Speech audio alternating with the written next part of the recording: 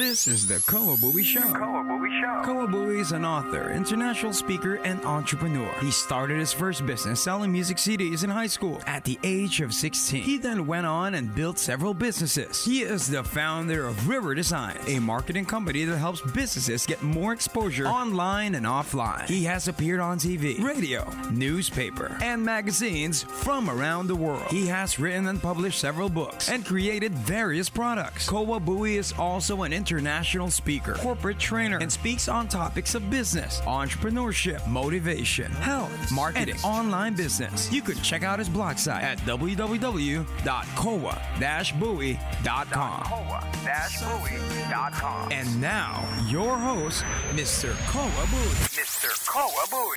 Hey going, it's Kwa here, and in this podcast I would like to introduce you to a man named Donald Robertson. He is the author of How to Think Like a Roman Emperor. This is a podcast interview I've been waiting to do for quite some time.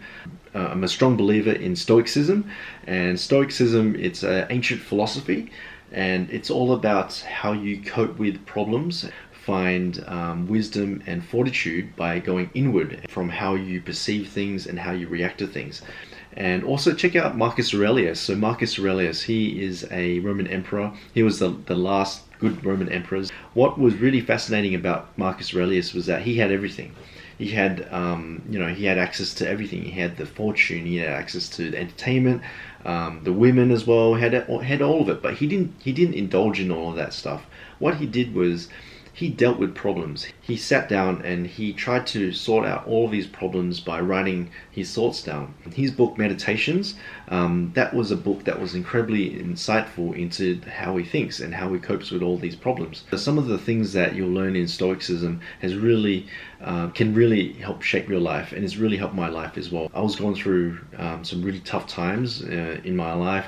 Just by reading through Marcus Aurelius's content and his quotes and his ideas, it's really helped me cope with all the problems that I'm having, and that's what really led me into studying Stoicism. So Donald Robertson, he is currently based in Athens, Greece, and he's got over 20 years of studying Stoicism, ancient philosophy. He's a historian.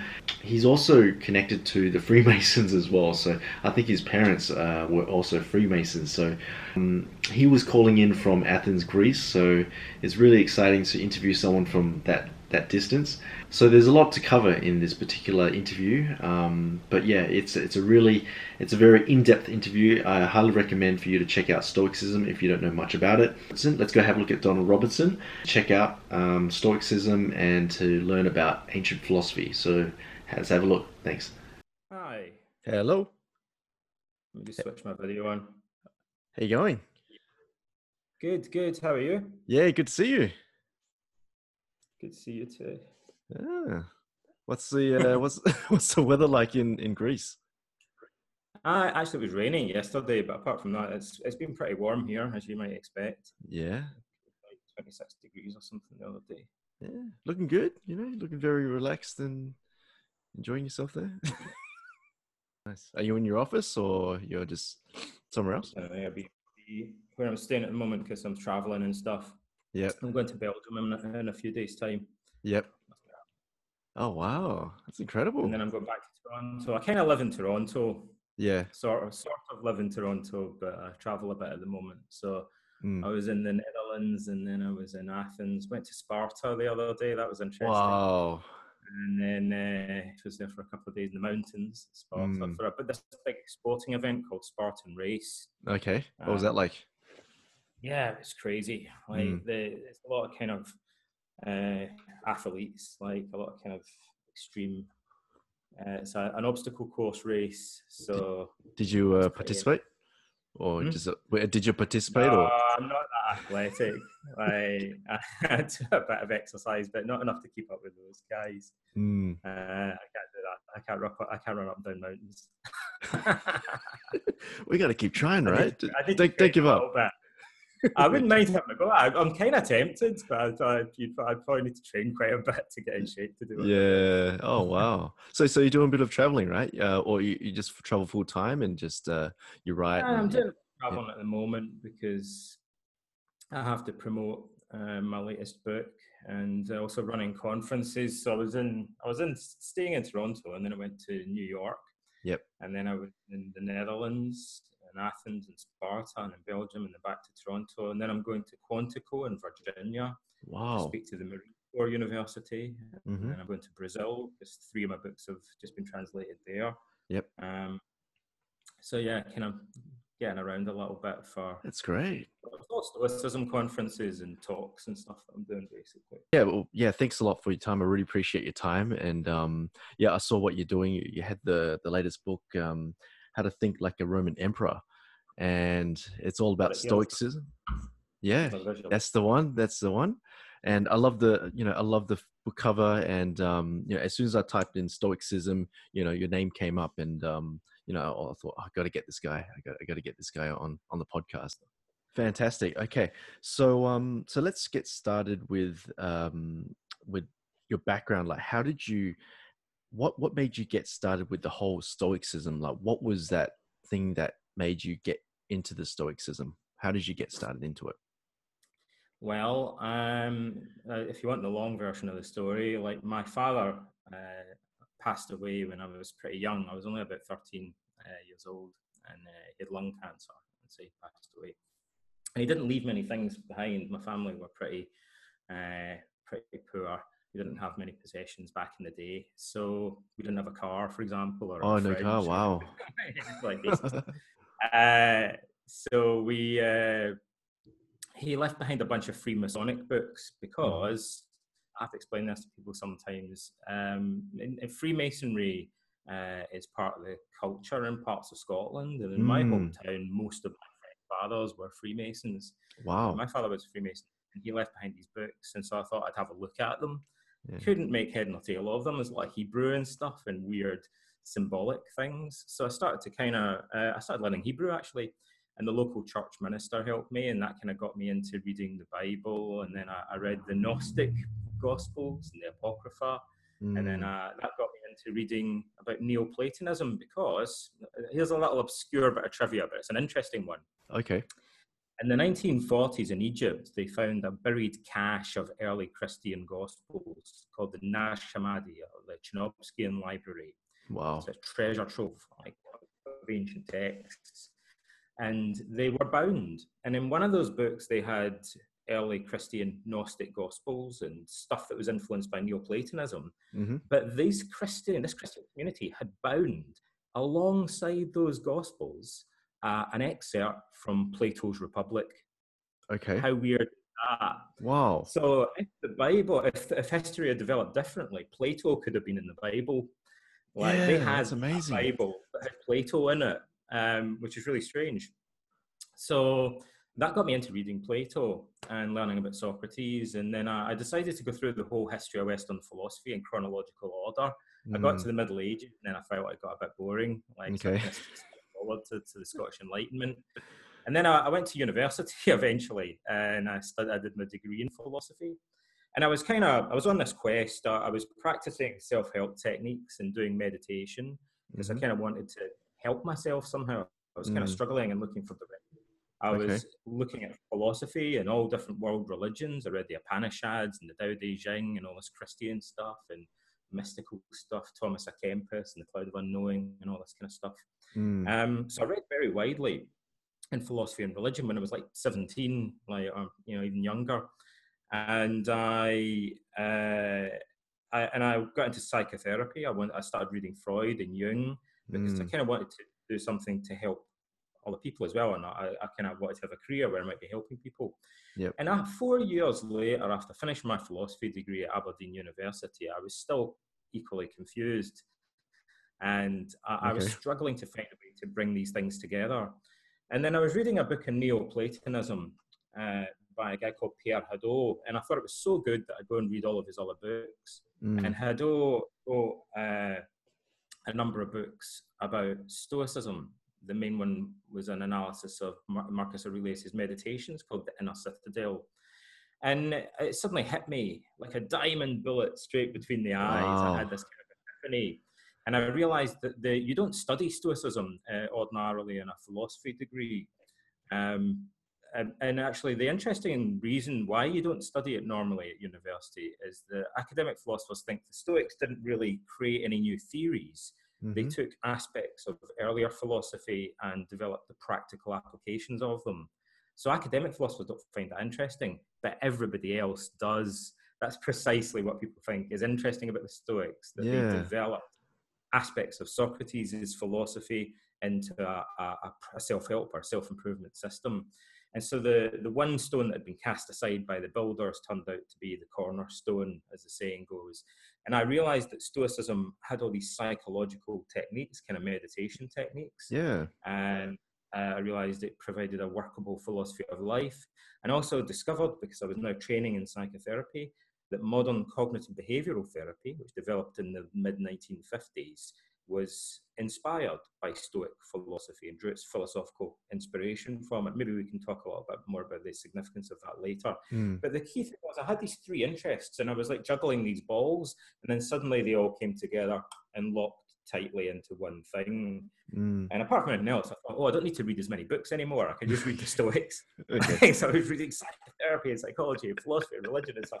And I thought, I could just focus on this one subject. And that was like, I don't know, 25 years or something. I don't want to count, but it was a long time ago.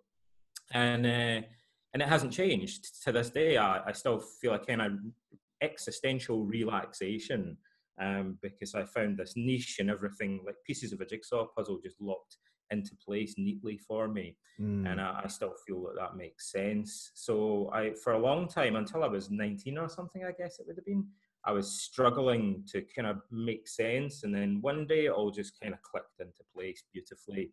And when I realized that that's what Stoicism was the thing that I was looking for, that combined philosophy, meditation, and kind of psychotherapy all in one neat package. That's amazing. I think I remember you saying that you've met a lot of people who might have dabbled in Stoicism, people who've started and people who've learnt it for quite some time, but you've never met someone who's actually left Stoicism.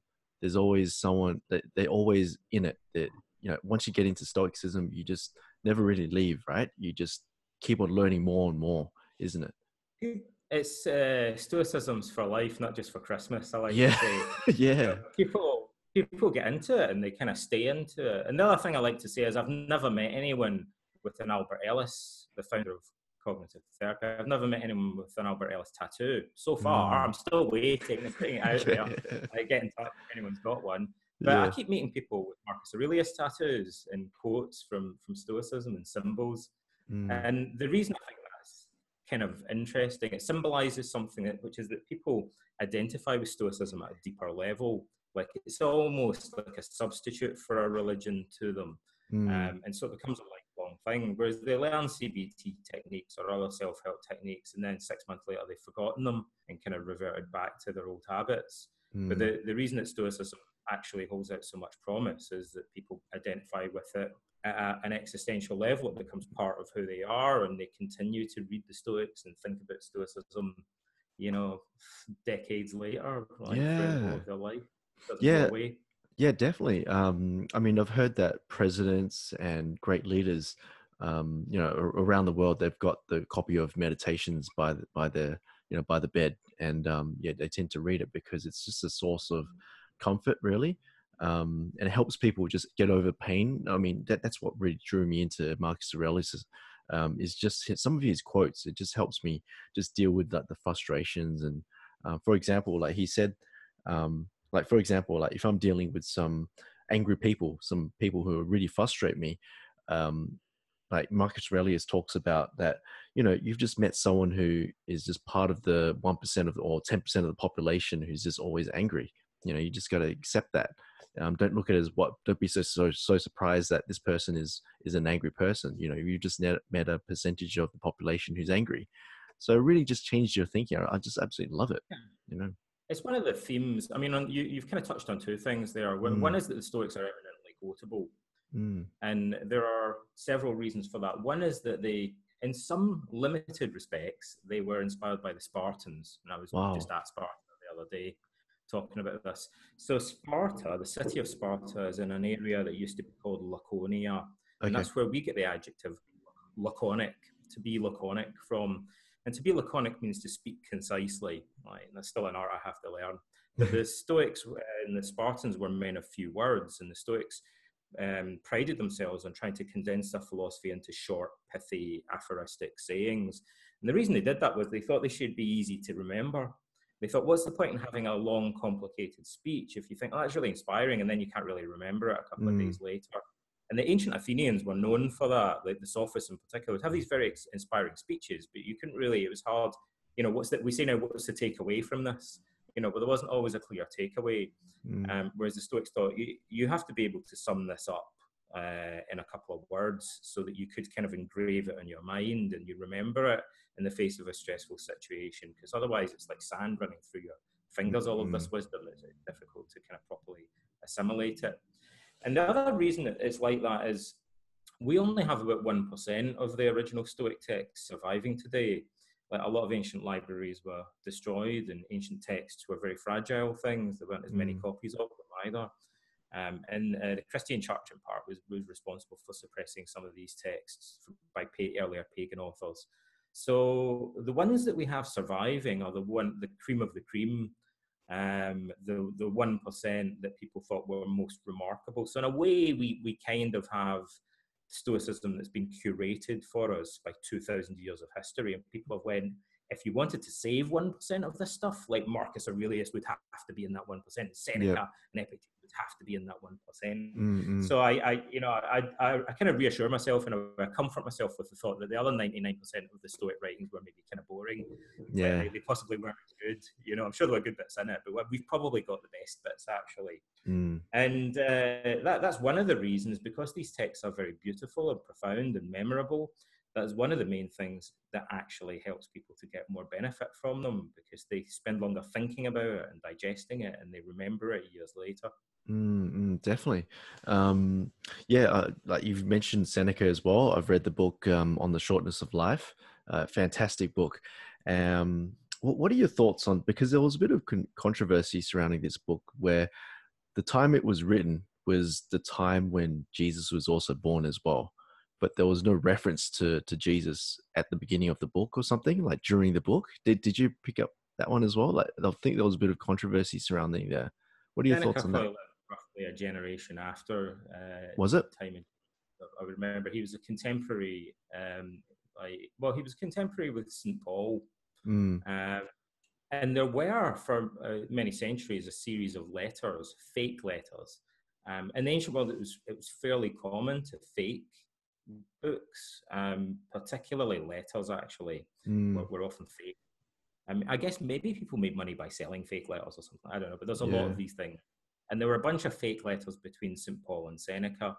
But what everyone always mentions when they bring this up is, well, if nothing else, it proves that early Christians really wanted St. Paul and Seneca to be friends. And they kind of thought that they looked like they should be.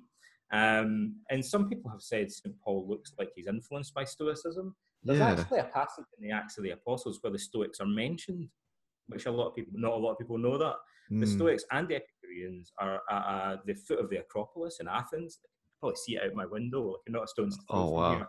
Yeah. And on the Areopagus, this rock, tourist attraction today, St. Paul spoke to a crowd of Epicurean and Stoic philosophers, and he quotes some lines of poetry to them. And one of them is a couple of lines from a poet called Aratus, who was a student of Zeno, the founder of Stoicism. So if he quotes from a Stoic piece of poetry to this audience of Epicureans, but he kind of argues with them.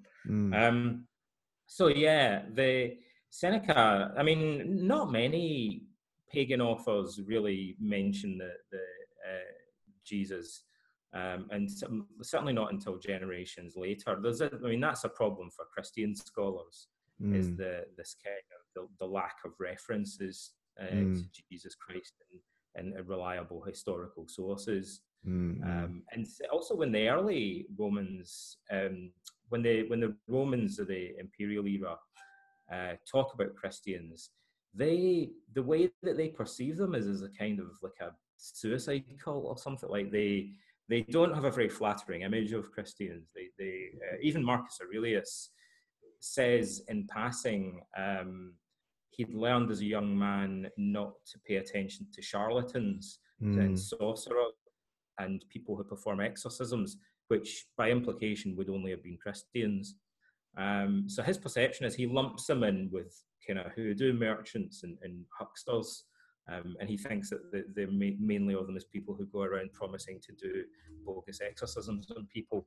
So the Stoics didn't really, maybe know that much about the Christians, and certainly didn't hold them in high regard. Okay. So what about what's your thoughts on the reason why Seneca committed suicide at the end? What's your thoughts on that? Because I think that idea was divided. Some people said that it was he was persuaded to kill himself, but some people say that he did it out of his own will. What are your thoughts on that? Well, he was forced to, in the ancient world, it was common to execute people by forced suicide, as it's phrased. Forced suicide, okay. Forced suicide. So you're gonna kill yourself, but you don't have any choice about it. Like if you don't do it, we'll do it for you, kind of was the proposition. And that's how Socrates died, in a different mode, but he was, by the Athenian court, he was told to drink hemlock. So he was told to kill himself.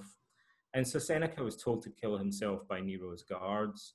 But he reputedly said, we have this account by Tacitus who says, that Seneca died like a Stoic sage, and he told his friends that he was mentally prepared for it. And like you were saying earlier, actually, the Stoics say that the wise man should never be surprised by anything. Not really. They actually have phrased this in a more nuanced and way. They'll say, obviously, someone runs up behind you and goes, boo, you would be shocked like anyone else.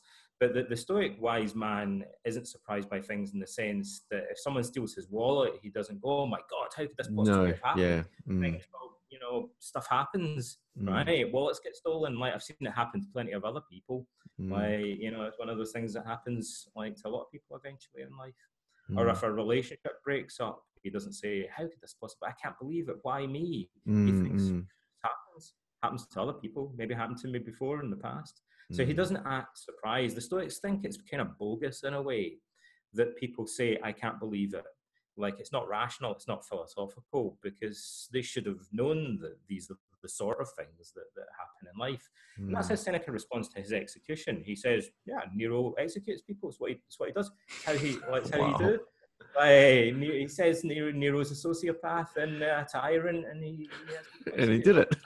Oh, wow. I kind of thought it might happen eventually, and I guess the time's come, and that was how he reacted to it. But he also is very consistent with what he writes, because he talks about mentally rehearsing your own death and on a daily basis, kind of visualizing the things that might possibly go wrong as if they're happening now. And one of those must have been that each day he imagined the knock on his door and the guards saying, your time's up, buddy. So that, when it eventually happened, he was like, yeah, I've pictured this hundreds of times. Yeah. It reminds me of that quote that Marcus Aurelius said. He goes, oh, death smiles at us all, but all a man can do is smile back. So I love that quote that Marcus said. So that's from the movie Gladiator. Is it?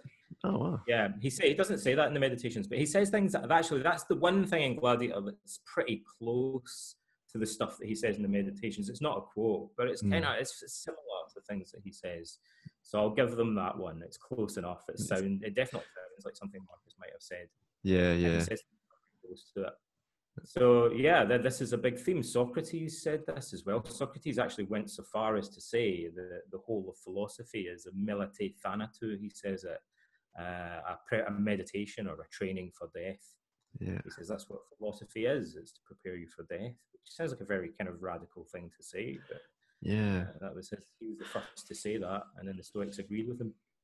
Yeah, that's interesting. I'm sure you also, let's go into the future now. So you know how with Steve Jobs, he invented Apple, and he said this really amazing speech, and he uses death. He uses death to really motivate him to create all these amazing products and to make use of time. So would you consider, by looking throughout all of Stoicism, that death was the primary driver to push these amazing innovations out? What do you think? I think it's one of the drivers. And again, actually, they seemingly took this from Spartan culture in part. The Spartans said, someone asked the Spartan king, how is it that your warriors are so courageous in battle?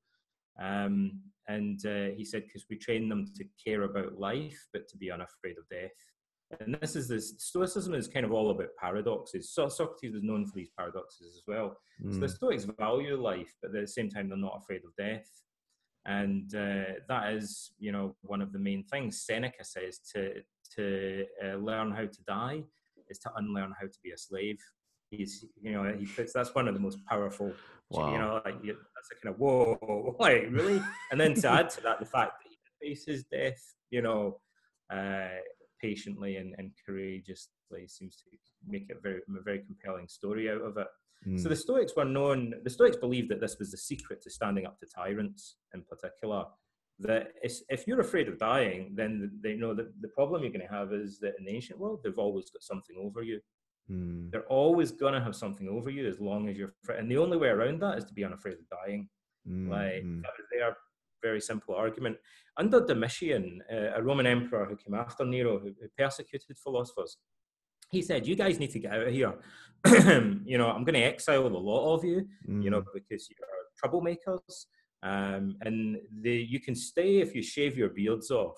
Okay. Because the beard at that time was a symbol of a philosopher. And he said, you could even tell which school of philosophy someone followed by the style of beard that they had. Okay. And he said, if you shave your beards off and take off your philosopher's robes, then I'll let you stay. But you're not walking around here dressed like philosophers and stuff. And like many tyrants, he said, I'm going to strip you of all the emblems of your ideology and belief, or you're out of here. We're going to obliterate this thing because I see it as destabilizing politically. And Epictetus he tells a story to his students. It's not entirely clear if he means that he actually did this, but it sounds like he's saying to his students that he said, if you want to cut my beard off, you're going to have to cut my head off first. Which sounds again like a really kind of confrontational thing to say. Yeah. And many people said, wow, this guy's really attached to his beard. But it was what it symbolized to him. It would be like someone like Epictetus, it would be like shaking the hand of a tyrant. He said, I'm not doing that because you're basically asking me to give in to dictatorship symbolically by doing that. So not a chance. So the Stoics were renowned for opposing political tyranny, and they argue that they were able to do that in part because they reconciled themselves to their own death. Although in the ancient world, I have to say that's kind of easier because people drop dead like flies. And, like Seneca, saw a lot of his friends and associates getting the chop. So it wouldn't have been as big. He didn't have that much choice in a way, but to mentally prepare himself for it. We live in a society that's strangely inoculated from death. Yeah. We put elderly people in hospices. We have our food processed for us in factories, in abattoirs. We don't see animals dying or people dying much. But in the ancient world, that was a daily occurrence. And the mortality rate was higher. So people were more reconciled to the concept of their own mortality because it was much more in your face. Whereas we're sheltered from it in a way that makes death appear more strange and more shocking and more alien to us than it has throughout the whole of at any point throughout the whole of human history. Yeah, definitely. You actually wrote a book called Building Your Resilience as well. And the latest one obviously is How to Think Like a Roman Emperor. So what you just mentioned is that in modern times at the moment, people don't have that resiliency. So would you say that reading through all the philosophy, the Stoicism, that builds that internal fortitude that people need, and then that will help shape their future, help them prepare for the future? We don't have, I'm an evidence-based psychotherapist, so I'm committed to saying we test everything and gather proper, well-controlled research on it. But that said, we do have a lot of research that shows the research on resilience build, in mental health, most of the research, 99% of the research that we do is on clinical populations, and it's remedial or therapeutic. Okay. So you have people that are already diagnosed as having a severe problem, and then we check out what actually works in terms of improving their symptoms. But prevention is better than cure, as everybody knows. And there's not as much. It's an emerging field of research now is on preventative mental health approaches. And that's harder to research because the longer the period of time that you have to do the research over, the less reliable the statistics are going to be because you're going to have attrition or dropout.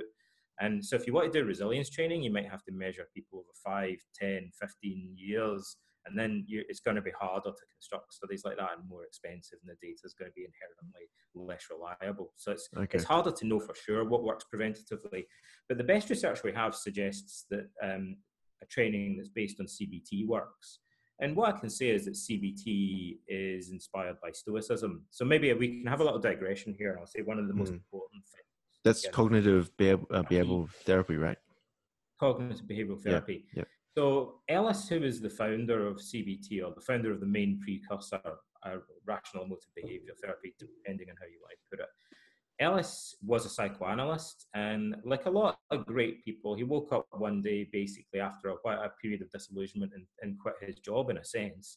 Or he said, I'm going to start again from scratch because this psychoanalytic therapy just doesn't make sense to me. It's just not working out for me, this Freudian stuff. I'm going to have to scrap it and start again from scratch.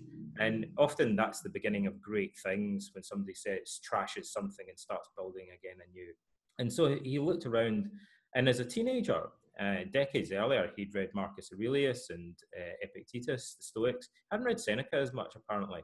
But he decided to develop an approach to therapy that was inspired by them, and in particular by one of the fundamental psychological premises of Stoicism, perhaps the central psychological premise of Stoicism, which is passage 5 in the Enchiridion, or Handbook of Epictetus. And it says it's not things that upset us, or not events, pragmata, that upset us, but our opinions, dogmata, about them. So it's not events that upset us, but our opinions about them. And Ellis was so enamored of that quote that he taught it to all of his clients and all of his students. So it became a cliche in early cognitive behavioral therapy. And the reason that he was so attached to it is that it, in layman's terms, in plain language, it articulates what we now call the cognitive theory of emotion, which is the central theoretical premise of all cognitive therapy. So this is the foundation on which the whole of cognitive therapy stands. And so this kind of central point connects Stoicism and cognitive therapy. So all the research that supports CBT, in a sense, kind of in a slightly roundabout way, validates Stoicism, or it validates one of the central premises of it. And then from that premise, the Ellis borrowed some techniques from Stoicism, but he and other cognitive therapists inevitably arrived at some similar conclusions, because when you start from the same place, you're often predestined to arrive at some of the same conclusions. And the reason that premise was so important, people often don't understand this, but it's a simple point. If someone has anger or anxiety or depression, they probably realize when they come to therapy there's something wrong about it. It's not helping them. So they'll come into therapy saying, I feel really depressed and it doesn't make sense. I shouldn't feel this down, and it's kind of irrational, and I don't want to feel this way. But then as the therapist begins helping them to question it, at some point they'll usually say, look, I can't help it. It's just the way I feel. And that's a way of ending the conversation. It's like a chess move that allows you to say, I'm not going to change this. Like, listen, I can't help it. It's just the way I feel. If you think about it, that little chess move is a way of saying, I'm not going to change this. Like, can't help it. It's just the way I feel. It's just what it is, right, buddy? Like end of conversation. And that's kind of a sticking point in ordinary conversations about someone's irrational feelings. You go, okay, I guess it's just the way you feel. Like, then we're stuck with it, whatever. But if you adopt the cognitive theory of emotion, you would say, well, the way that you feel is dependent on underlying assumptions and beliefs that you have. That's what a cognition is, a belief, a thought, an assumption. And so Ellis would say to people who say that, but it's not just the way that you feel, it's also the way that you think. And the reason that's so important is because thoughts have truth value. So then you can say, what evidence is there for the thoughts that cause you to feel that way?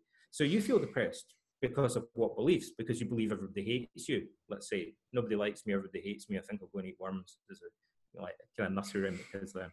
So everybody hates me, nobody likes. But what evidence do you have that everybody hates you? Do you also believe things that contradict that? Is it even a consistent belief that you hold? What would be an alternate way of interpreting the things that you see that might be more rational, more plausible, and healthier? So you can begin evaluating the evidence. You can question whether there might be alternative ways of interpreting the same event, and it opens up a whole repertoire of cognitive therapy techniques. And the Stoics realized that, but it took 2,000 years for modern psychotherapy to arrive at the same conclusion. And when it did, it was like a rocket taking off, and that's really the birth of modern evidence-based, research-based treatments and psychotherapy. Things got propelled forward a lot. Before that, Freud would have went, I don't know, let's talk about your dreams. Maybe with your mum. He was off in a very different direction with things. It's always about the mother, wasn't it? Yeah, it was all about the Oedipus complex and the mother. Yeah, it came from nowhere. Freud did zero research. The reason that he believed all that stuff was because of his own dreams. So he had these issues himself, and he just assumed that other people had the same issues. He never did a single jot or a single stroke of research. And then when people actually did start doing research, they found voluminous evidence to show there is a correlation between thinking that everybody hates you and feeling depressed, for example. And there are other typical beliefs that people have that seem to fuel depression and anxiety and so on. And when you change those beliefs, weirdly, the feelings change as well. And so many people have said there's an element of common sense to all this as well. In a sense that people have a kind of blind spot for this, but also from another perspective, it's like all the research is showing us stuff that we should have already realized. The Stoics figured it out without the tools of research 2,000 years ago. They were smart enough just through debate and reflection to figure out that it was their beliefs that were shaping their emotions. But the Stoics go a bit further, and they say, look, it's particularly certain types of beliefs. And I would have said this seems like a no-brainer as well, but the Stoics said it's your value judgments. Okay. You think that if you believe that something is really important, that it's essential to living a good life, then you're going to freak out if somebody threatens it. So if you think that having a high status job is the most important thing in life, and you get made redundant, maybe you're going to freak out, you're going to feel depressed, you're going to be suicidal. It's got to do with the belief that you hold. And maybe that belief is to use the technical vocabulary that Albert Ellis introduced, he referred to it as crazy bullshit. Maybe, yeah, if Ellis was very blunt with people, he'd say, this is crazy bullshit. It's not the most important thing in life. Nobody really believes that on reflection, that having a particular job is the most important thing in life. You've hypnotized yourself into believing this crazy bullshit. And then of course you're going to feel like your whole world has been shattered when you lose it. But another person might never have a job like that and be perfectly happy. You're mistaken. Maybe this is inconsistent and irrational. Maybe there's a healthier way of looking at the whole situation. So we can start questioning things if we say it's about beliefs. Whereas to go back to where we started, if someone says, it's just the way I feel, then we can do nothing. We have to say, no, it's also the way that you think. And what are those thoughts? What evidence is there for them? Now you've opened the door to therapy. Yeah. And if we do that preemptively, we can perhaps, it seems like we can build resilience. I should say I'm a founding member of a non-profit organization called Modern Stoicism, and part of our remit is to do research on Stoicism. And so it's in its very early days, so I don't want to oversell it, but we have a lot of not tightly controlled research on thousands of participants, and we're gradually working with psychologists towards developing more carefully controlled studies to get more robust data. But our early findings are indicative that Stoicism itself is therapeutic. And we recently did a 6-month follow-up. And actually, we found something quite surprising there. We found that when we train people in Stoicism, using the same sort of measures that are used in psychological research studies in positive psychology and resilience building and so on, the same measures so we can compare. Normally, there'd be some drop-off in the improvements that people get. You'd expect that, as long as it's not a big drop-off. So people that are trained in CBT or problem solving or Stoicism or resilience building, you'd expect them to be less anxious and depressed at the end of it. And then 6 months later, you'd expect them to have kind of reverted back a bit, but hopefully not all the way back, right? Otherwise, you're going to have to keep retraining them every 6 months or whatever. But what we found with the Stoicism was that there was virtually no regression back to the mean. There was virtually no reduction in the loss of improvement. So again, the lovely jargon that we like to use. Having said all these kind of like slightly convoluted things, it boils down to saying that Stoicism is sticky, is the way that psychologists like to say it. I like that expression. Stoicism is sticky. 6 months later, it's still sticky. That's like the holy grail to them. That's a big deal. The stickiness is everything. What's the point in learning something that helps you to improve your state of mind if it just wears off a couple months later? This is why people are self-help junkies. You know, half the clients you meet in therapy will say they have a whole library full of self-help books. And then you think, doesn't that suggest that none of them are working? That's self-help books. I'm an expert at that. So I'm now I need therapy. You can think, well, if you're in therapy, you still have a problem. You've read 100 self-help books. Most have had that much benefit. Something obviously doesn't add up about this. So the trick is to find something, and what you'll find is often people read these books, but then they don't really remember much of the advice, or they don't. You forget. Yeah, you forget it, right? So you go, that was a really good book, but I don't remember much about it. So we want the battle, the struggle, the quest for the Holy Grail is to find something that 20, 30 years later, people go, I'm still doing that thing that Marcus Aurelius taught me to do. And, I find that with Stoicism, not everybody does the practices, but a lot of people do, and it becomes it's like doing press-ups or like some kind of exercise or whatever. It just becomes part of their daily routine. Marcus says that every morning he'd wake up, the first, in the meditations. He would set expectations, right? He would set expectations on that he will meet crooks and crannies, right? That's right. Like liars and traitors and meddlers, but he says that in Meditations 2.1 is perhaps the most famous passage in the whole book. And actually, book 1 of Meditations is written in a very different style. And there's also a little rubric that suggests maybe it was written at a different time, possibly later, actually. So many scholars I believe, that he wrote book 1 last, and then it was added as a preface. Even now, some of us will write the preface or write the introduction last and stick it at the front of the book. And it looks like that's what he did. In which case, the main part of the book begins at passage 2.1, which is the one you've just quoted and the most famous passage in the book. And that's the opening passage of the whole book. Now, the earliest manuscript we have of that book had a title, and it's not the Meditations. It was called, in Greek, it's called To Himself. And that's partly because that's a recurring phrase. He says, to myself, say to yourself, he says. He uses that phrase repeatedly throughout the whole book. And so that was originally the title that was stuck on it. Whether he chose us or an editor, we don't know. But passage 2.1, he says, say to yourself. And that's the title of the book. Things that you say to yourself. Because it wasn't written for other people. You're going to meet meddlers, traitors, liars. Now, I'll tell you something odd about Meditations. When you read that book, and I've read it many, many, many times over decades, I've studied it very closely. And I've read many different translations. I've pulled it apart. I've written about it extensively. I run courses on it. And I still tease out, I still find little, almost like sort of biblical levels of analysis, but I still find little bits in it. But a broad observation that sometimes people make is, when you read that book, it's one of our few examples of the private thoughts of a Roman emperor. So we know about the histories of the Roman emperors, but we don't get many insights into the private life.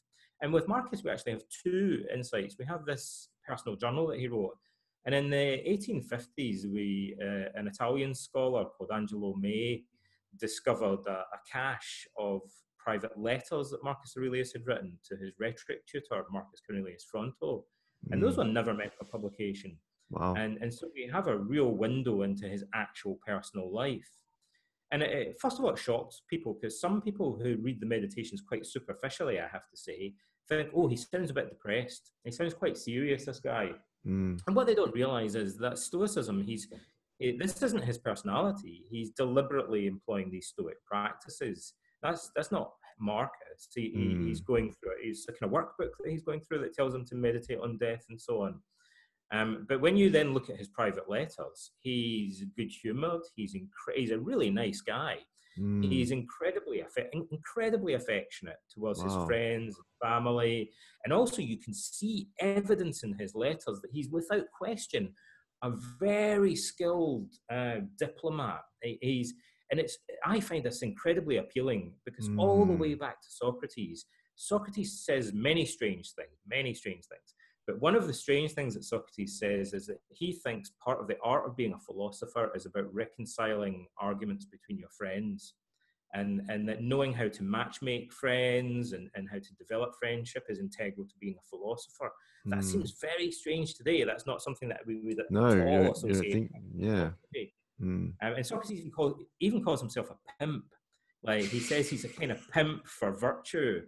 Like, he's kind of selling friendship and kind of matching up wise people with potential students. But he jokes, like, Socrates is this crazy guy. I'm a kind of pimp for wisdom. And but there in Marcus Aurelius, like 500 years later, in his personal life, this isn't him claiming this. We can see him doing it. He's incredibly subtle and skilled at managing arguments between his friends. And he's a smart cookie. And also on the world stage, he, as Roman emperor, a big part of his job was to act as a diplomat. Marcus Aurelius was all about peacekeeping and negotiating treaties and stuff. So you imagine this guy spent his life doing this, and you can see him even doing it among his friends. But he's also an incredibly warm and affectionate guy. And so you don't really see that side of him in the Meditations. But it blows out of the water this kind of misconception that Stoics are like Mr. Spock.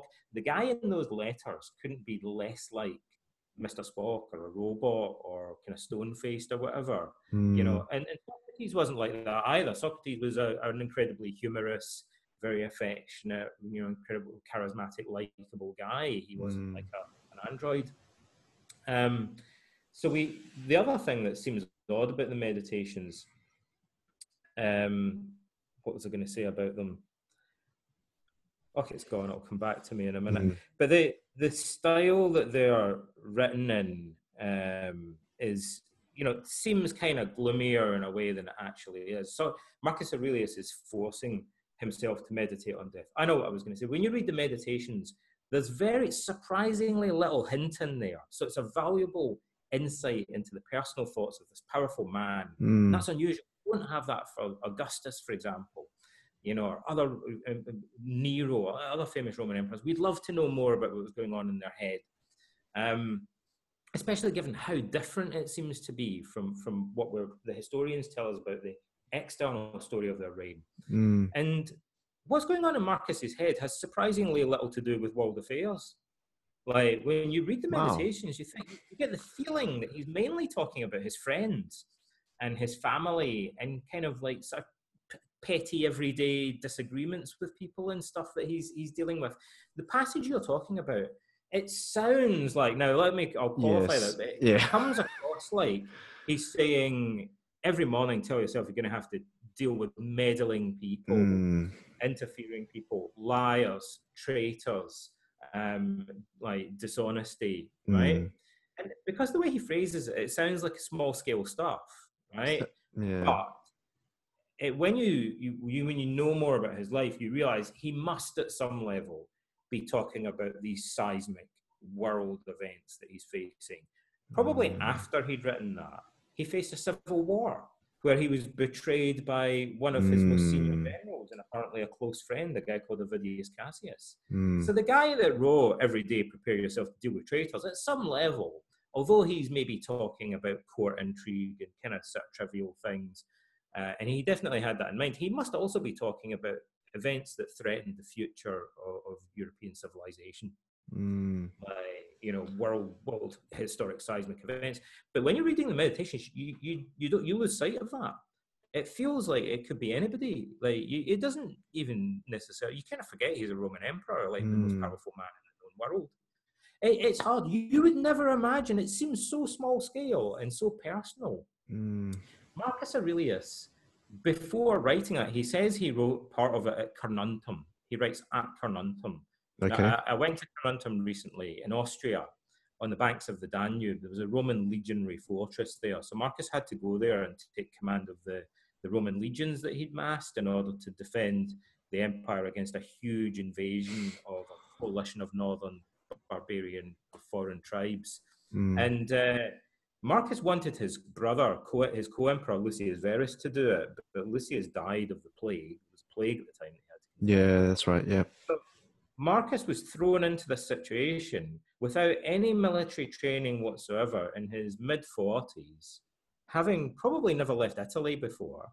He donned the military cape and robes, as the Historia Augusta puts it. In other words, he put on his general's uniform, and he rode out across the Alps to this foreign country and took command of the largest army ever assembled on a Roman frontier, which we estimate would have numbered 140,000 men, Wow. including legions, auxiliary units, cavalry, the Roman navy that sailed in the Danube. 140,000 soldiers under his command. He'd never been in the army. Like the guy that he wanted to do this had just dropped dead. Like, and so he was in the middle of a plague, a smallpox epidemic, and he had no choice but to do this. And so imagine the pressure. And he was sickly. They say that he had to stand in the army camp and deliver speeches to the legionaries assembled before him, and he struggled to do it in the winter because he was so frail that he tended to lose his voice in the cold air. He coughed up blood, and we don't know what was wrong with him exactly, but he had chest and stomach pains. He's believed he had problems eating. He maybe had chronic stomach ulcers, among other things. But he was facing an incredible challenge when he wrote that book. There's hardly any indication of that. It's easy to forget that. He seems just like a regular guy in a way. Yeah. Like he's doing philosophy. You don't think as he's writing this, and then he's going to put his pen down and he's going to go out and deliver a speech to hundreds, thousands of legionaries in orders that are going to be disseminated to an army of 100. Wow. Men. Like, it's almost inconceivable.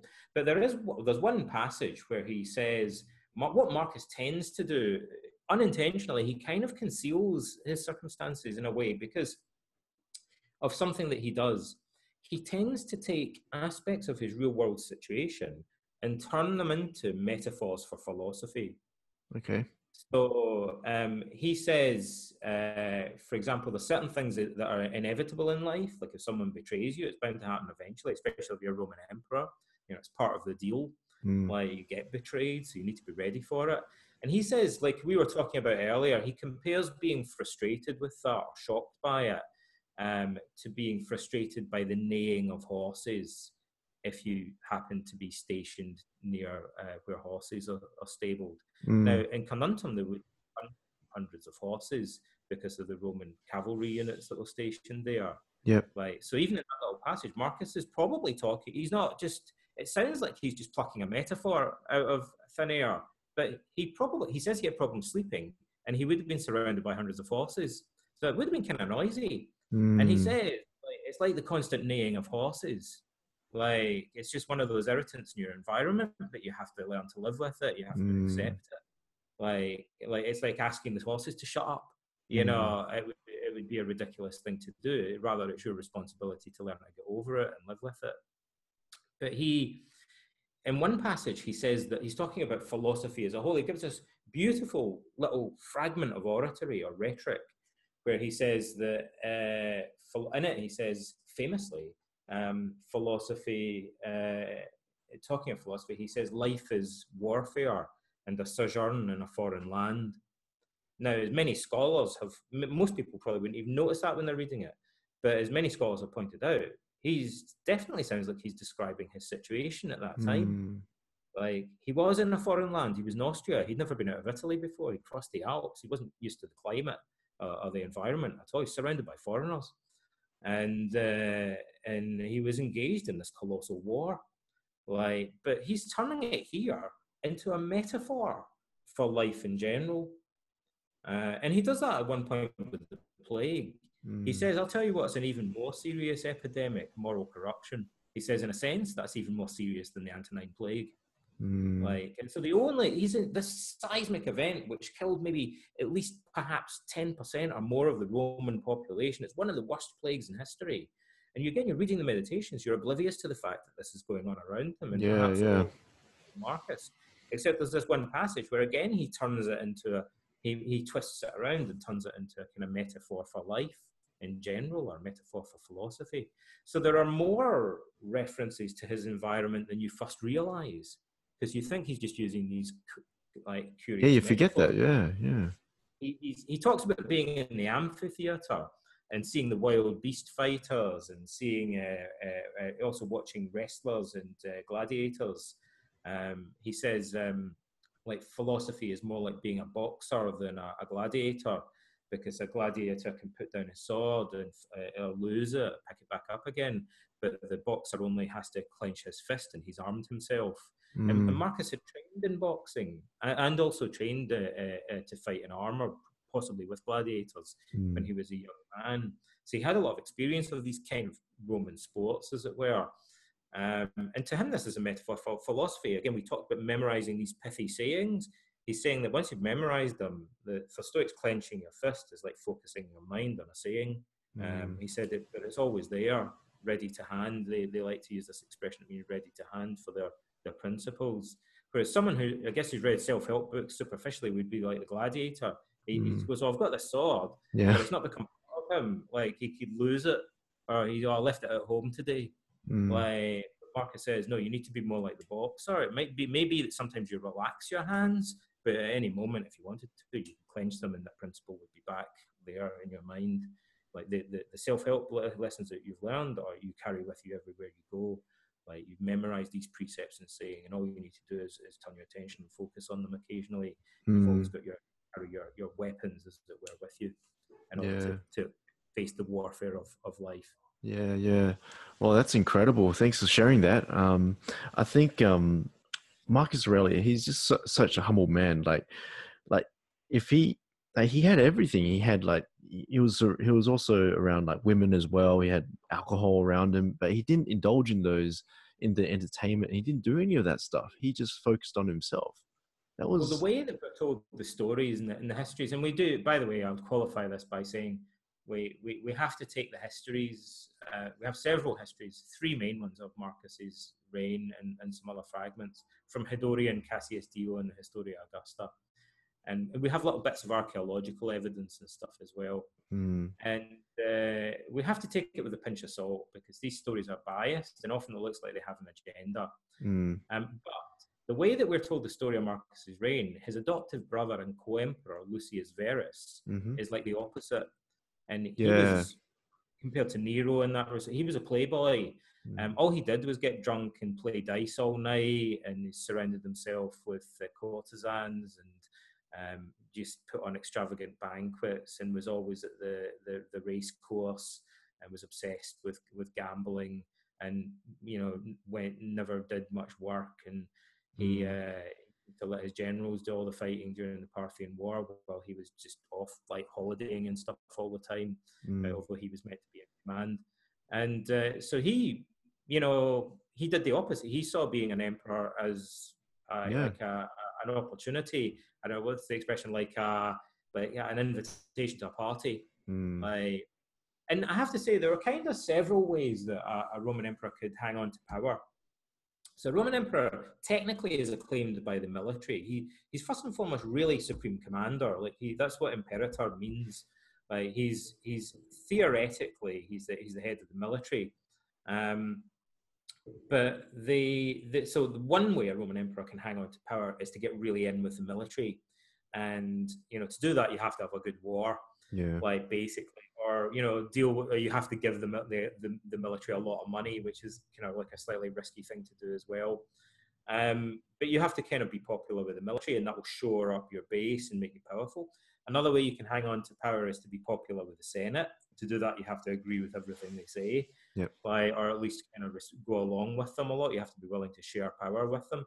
And the emperor essentially had a veto on everything the Senate could do. But some emperors said, look, I'm going to go collaboratively with the Senate. I see myself as sharing power. And that's what Marcus did. He said every major decision or appointment he took, he ran it past the Senate first. And he said, I see myself as sharing power jointly with you guys. It's not a dictatorship. Although a Roman emperor could, if he wanted, run it like a dictatorship, and he could just purge the Senate. But Marcus tried not to do that. And the other way an emperor could hang on to power is by getting the population of Rome on his side.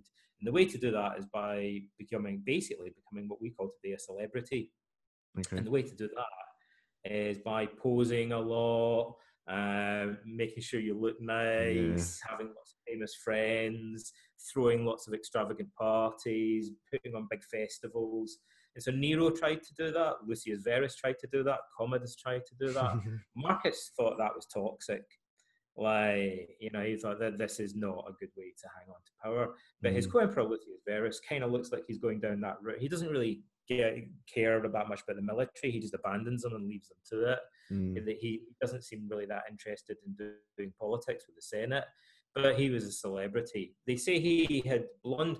A lot of people imagine by the way, we don't know what color Marcus Aurelius' hair was. Oh, wow. I was assuming it was blonde, right? He's depicted having dark brown hair. But Commodus, his son, had blonde hair. So it's and I think he'd look weird if we imagine him with, because we're so used to it. But he may have had blonde hair. But Lucius Verus had blonde hair. And we're told that it was believed, or at least rumoured, that he sprinkled gold dust on his hair. Oh, wow. Okay. Without a shadow of doubt, if Lucius Verus was alive today, he would definitely be on Instagram. And he'd be huge on Instagram. And that's exactly what he was all about. And Marcus was like, nah. Marcus was a workaholic. He spent his entire life in the law courts, studying jurisprudence, preparing to rule as a bureaucrat, negotiating with the Senate. And then when he had to, he assumed command of the military. And that's a nice story in a way as well, because at the beginning, it's implied, and we can certainly assume, that the army must have thought, who is this guy? The army were very kind of, as you might imagine, who's this person? Who is this guy? Some bureaucrat, from back in Rome, who's never even set foot outside. He's barely been out of the city. He hasn't traveled that much to the north of Italy, let alone across the Alps. Who's he to take command? He doesn't have any military training at all, which is unusual for a Roman noble. He spent all of his time in Rome running the city and involved in law. So they thought, who is this joker? But towards the end of the war, maybe 6 or 7 years later, they idolize him. He's acclaimed the imperator over and over again. The legions are even attributing battlefield miracles to him. They clearly idolize him. So he won them over. As one thing we can say, it certainly looks like he went into this situation as an underdog, as it were. It's a very dangerous situation for him. To put himself at the front line, several Roman officers had already died.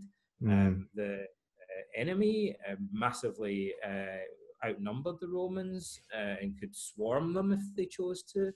It was risky business.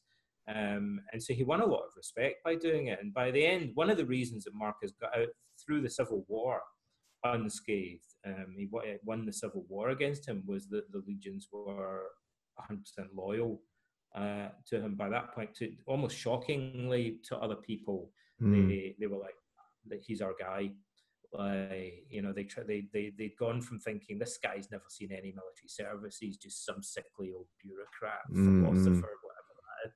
like to thinking 100% he's the guy, he's the best emperor there's ever been. We're all behind him. And that's the kind of story of his reign. I don't think maybe that's played up enough that he won this acclaim. But by the time Marcus Aurelius died, he was a legend. And to subsequent emperors, like he's often held up as this kind of role model of the ideal emperor. But for Marcus, his adoptive father, Antoninus Pius, is in the Meditations. He's very preoccupied with this idea of modeling excellence. And in the book 1 of the Meditations, he talks about, I think it's about 16 different people. And he lists their virtues, and they're all family members or tutors. And the one he says by far the most about is Antoninus Pius, his adoptive father and his predecessor as emperor. And that's partly because Marcus is looking at this guy thinking, I need to learn from my predecessor, but it's partly because he genuinely admires him and wants to be like him.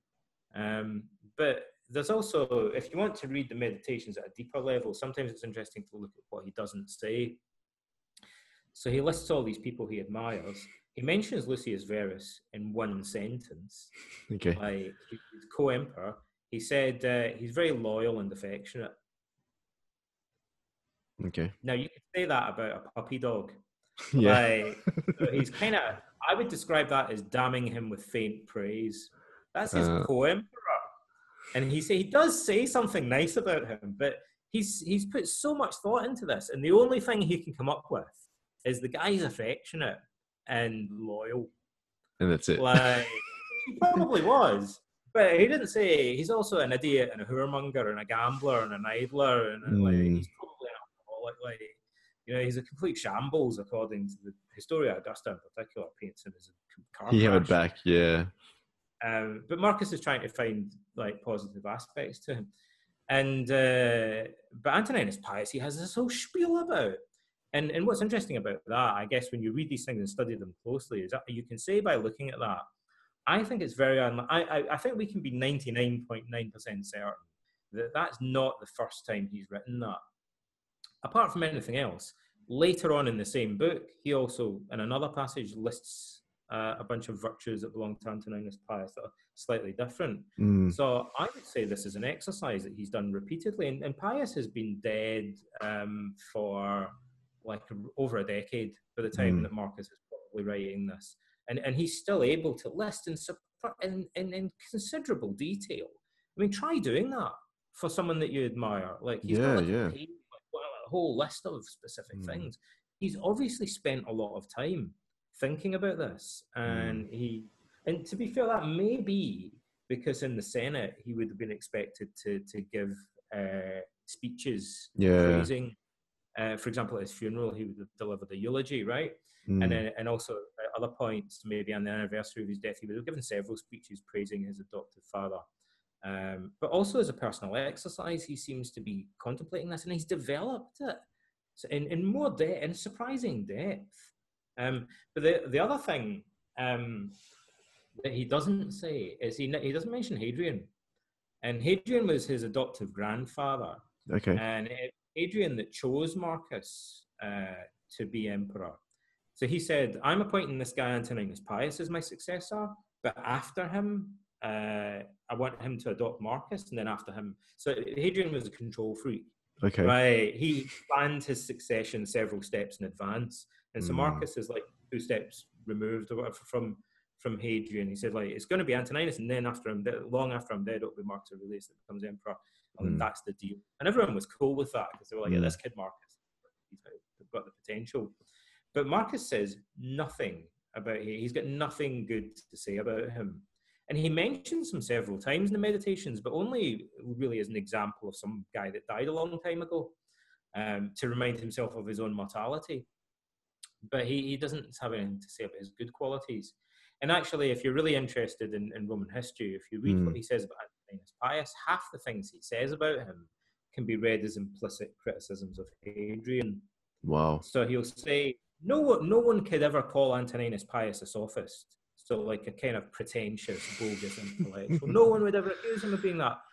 Well, it's almost like in brackets after that, he's got unlike Hadrian, everybody called the sophist. And he said Antoninus Pius had a lot of patience. He was willing to listen to anybody that had questions for him, unlike Hadrian. And he bothered with people like.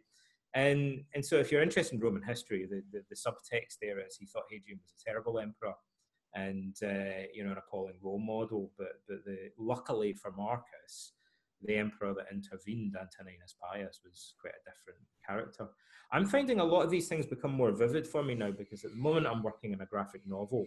Oh, wow.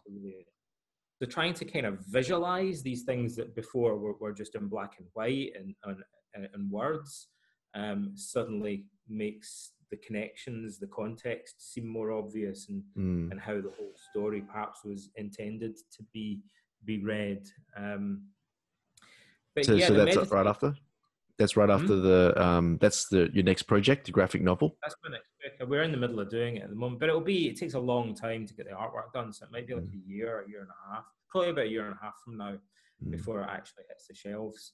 But I'm hoping that the main thing I'm hoping that achieves is just to reach different people. I'm kind of picking up that vibe at the moment that there are people that tell me they don't really read that many books, but they read graphic novels and maybe a younger demographic.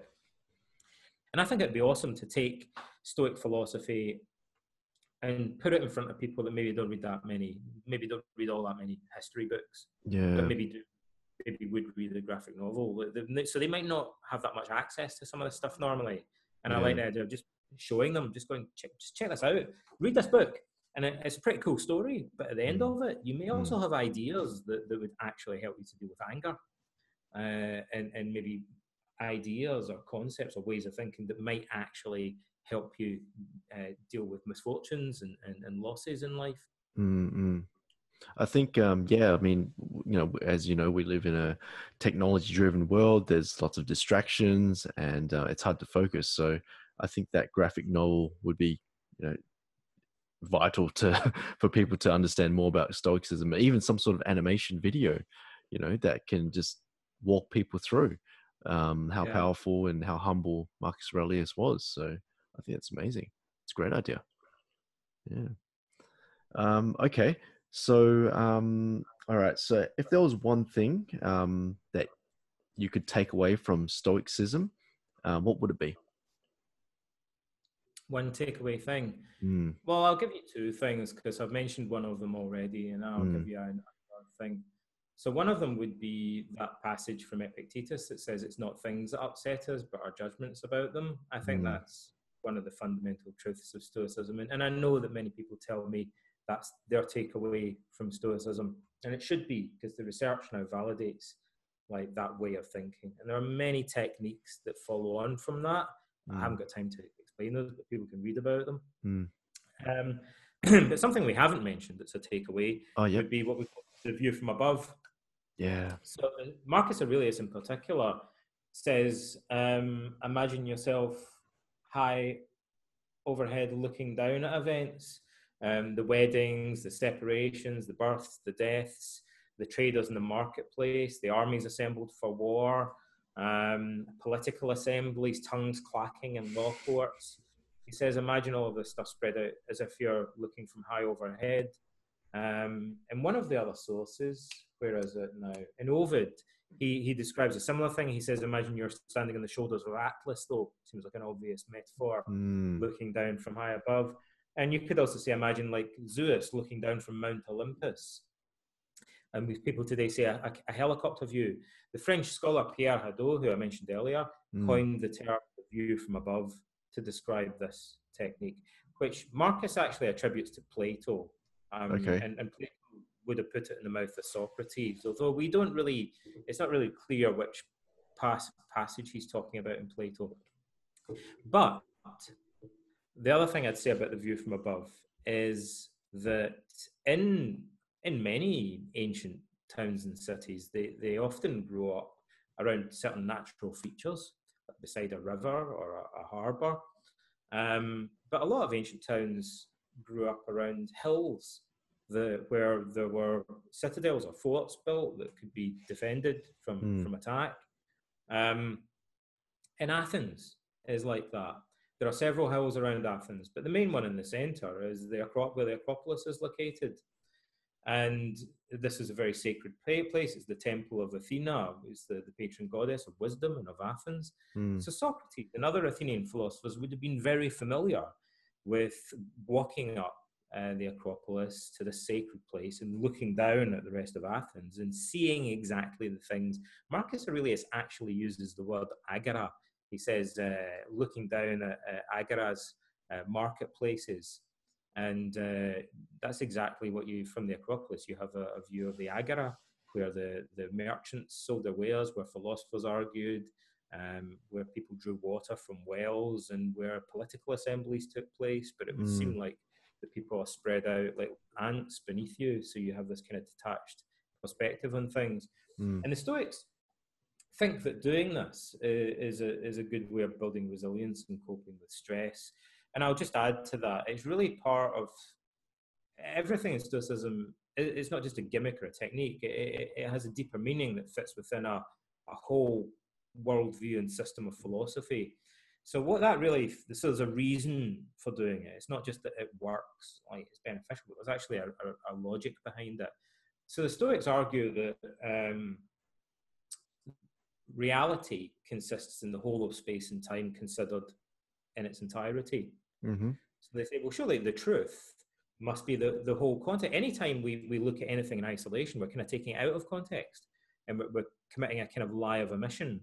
And the only way to get around that would be to think of the truth with a capital T as being, if you could somehow grasp the whole history of the universe in one go and see things situated within that entire context. And they say, well, that would be impossible unless you were Zeus, unless you were God, and you could. And so this would be a godlike perspective. But they think the closer you can get to that, the better. And when someone says something to you, like liars, traitors, meddling fools, and so on, that you're going to encounter each day, we naturally tend to narrow our scope of attention down and focus on it in isolation. So it's like we put it under a magnifying glass and get even more upset by it. But the philosophers realized that in a way that's a lie of omission. We only get that upset when we take it out of context.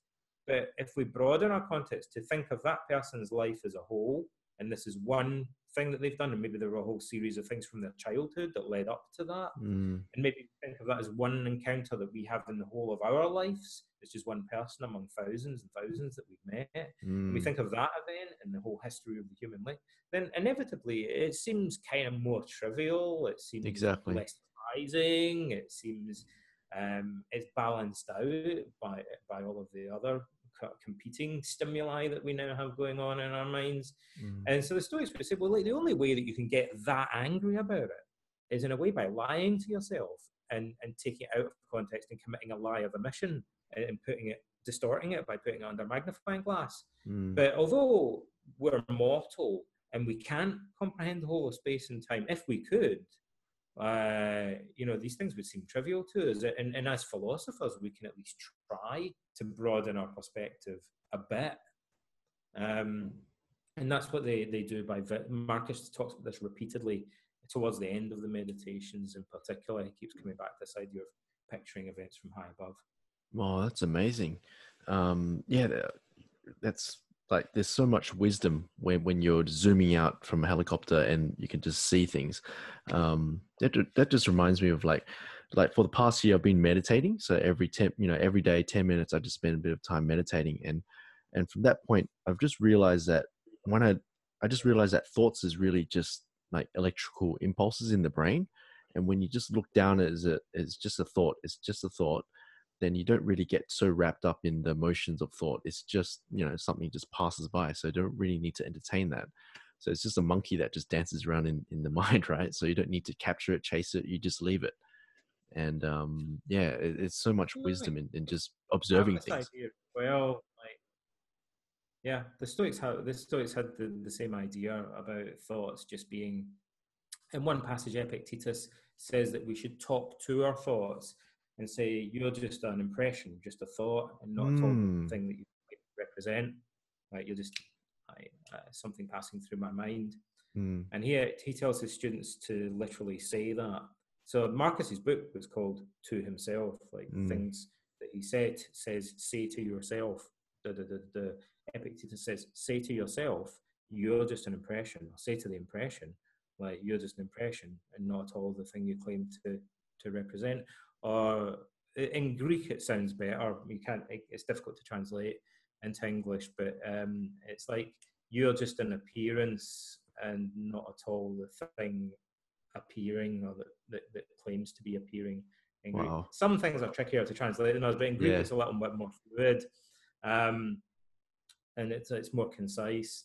But you get the idea. It's like this saying, the map is not the territory. Epictetus is saying, remind yourself it's just a thought. Like, it's just a representation of things, and don't confuse it with reality. Like, and put it in its place. Say, like, you're just noise that's going through my mind, right? Yeah. Like voices in the radio or something like that. So you're just something that happens to pop into my mind. And he says, when desires and strong feelings pop into your mind, if you can, he says, take a step back from them and pause, and then wait until you've calmed down before you decide how to respond. And we call this a postponement strategy today. It's a similar strategy. Wow. It requires the ability to step back from your thoughts and say, like, you're just a thought. I don't have to act on this desire. Like, I could leave it a few hours. I could sleep on it. I could come back and think, do I still think it's a good idea to act on these feelings of anger or on this desire? We call that the postponement strategy, or you could call it taking a time out. Especially in anger management, it's a popular technique. But the other ancient schools, the Platonists and the Pythagoreans, seem to have had this idea as well. It was a commonplace in ancient philosophy. But Epictetus several times tells his students to do this, to develop the knack of spotting these thoughts, and rather than kind of hanging on to them, being dragged along by them, like to have a kind of hands-off approach to their own thoughts, feelings, and desires, and just notice them, and then go, I'm not going to even react to this right now. I'm going to leave it, like, and maybe I'll come back to it later. I'll see if I still feel the same way about it later. Fantastic. All right. So how can people get in contact with you and find out what the events that you're speaking at, and the books that you're planning on writing? Well, my website is just my name. It's Donald Robertson, all one word, .name. So it's not .com, it's .name. Yep. And there, it's got all my social media stuff and my e-learning site and my Twitter and everything. So I'm pretty active online. I have a lot of online courses. Most of them are free that people can do. And I've got some big courses that I run on Socrates and on Marcus Aurelius. And you'll find out about books and stuff there. It's hard to I find myself doing so many different things. To keep everybody updated on them. So the other thing at the moment is my book's being translated into I think about 9 different languages, and so far I like to run through the list. We've got the English translation. Also, the audio book is massively outselling the other formats, which has surprised the publisher. So the audio book of How to Think Like a Roman Emperor is particularly popular with people. Particularly, I recorded it myself because the last chapter of it I wrote in the first person. So I wanted, when people listen to the final chapter, that it would seem almost like a guided meditation. And so I was quite gratified when people started reviewing it, and they said, yeah, that's what it felt like. And they seem to really enjoy that part, and especially in the audiobook version. But in terms of languages, I'm in Greece partly because it's been translated into Greek. It's translated into Dutch. I was in Holland for that. It's been translated already into German and into Italian, and it's about to be translated into Brazilian Portuguese. And there's other amazing things, like in Spanish, and translated into Korean, and other things as well. So you can find updates about these things on Twitter, and I have a big Facebook group that's got just under 60,000 people in it for discussing Stoicism as well. So I tend to post a lot of stuff there too. Great. Fantastic. Well, Donald, I really appreciate your time. Thank you so much for the wisdom. This podcast interviews is incredibly insightful, and I know so many people are going to get a lot of wisdom from it. And that being said, wish you all the best for your future endeavors. And I know that you're going to be spreading wisdom throughout the entire world, and you're going to be impacting the world in very positive ways. So thank you very much for your time. Yeah, thank you. Thanks for your questions. No worries. Great.